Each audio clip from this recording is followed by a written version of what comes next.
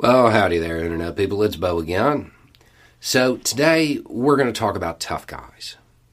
You know, when you say that, tough guy, you get an image. You know, that phrase, it means different things to different people.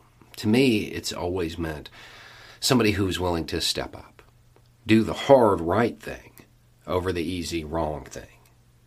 Somebody who's not afraid of competition, willing to get in there and fight. Willing to lead, put others above themselves. To me, that's a tough guy. So today, we're going to talk about two tough guys in Florida. The mitigation efforts here in Florida, as has been widely covered all over the news, well, they're an abject failure. There's no other way to put it. They are a failure. Because of that, medical professionals in Florida have been stressed for a while. My wife, she's been a nurse 17, 18 years. A couple months ago, stepped away from the bedside. Tired of watching people go needlessly because of misinformation, because they won't take the basic precautions that are necessary. She's not the only one, you know. The burnout in the medical professional community is real. About a week ago, a chief nurse from a local hospital gave her a call. Said that needed help.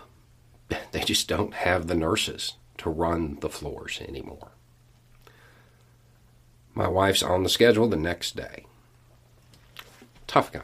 Somebody willing to step up, do the hard right thing over the easy wrong thing. Somebody who's not afraid of the competition, in this case, competing with the Grim Reaper himself. Tough guy. Probably not what you were thinking. You know, in the state government here, you've got one person who is consistently out there saying, wear a mask, get vaccinated. Putting forth the effort to help her community, to provide that leadership, to do the hard right thing over the easy wrong thing, because she's a Democrat. She's a Democrat, Nikki Fried, Secretary of Agriculture.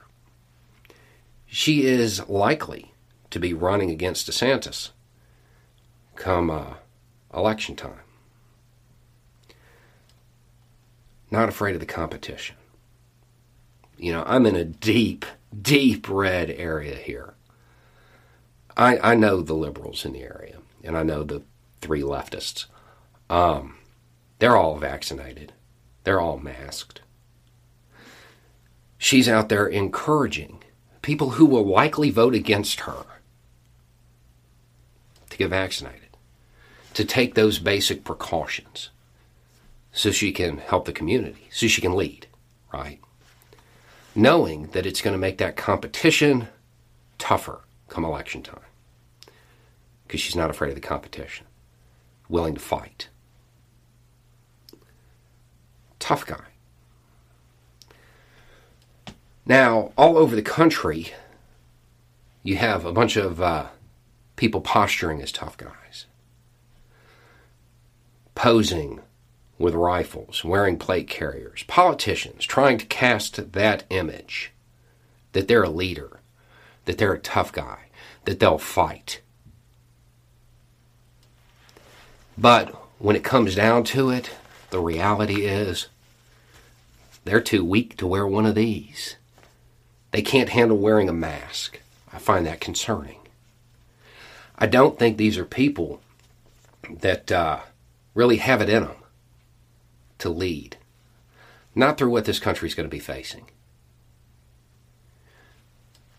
We need more tough guys.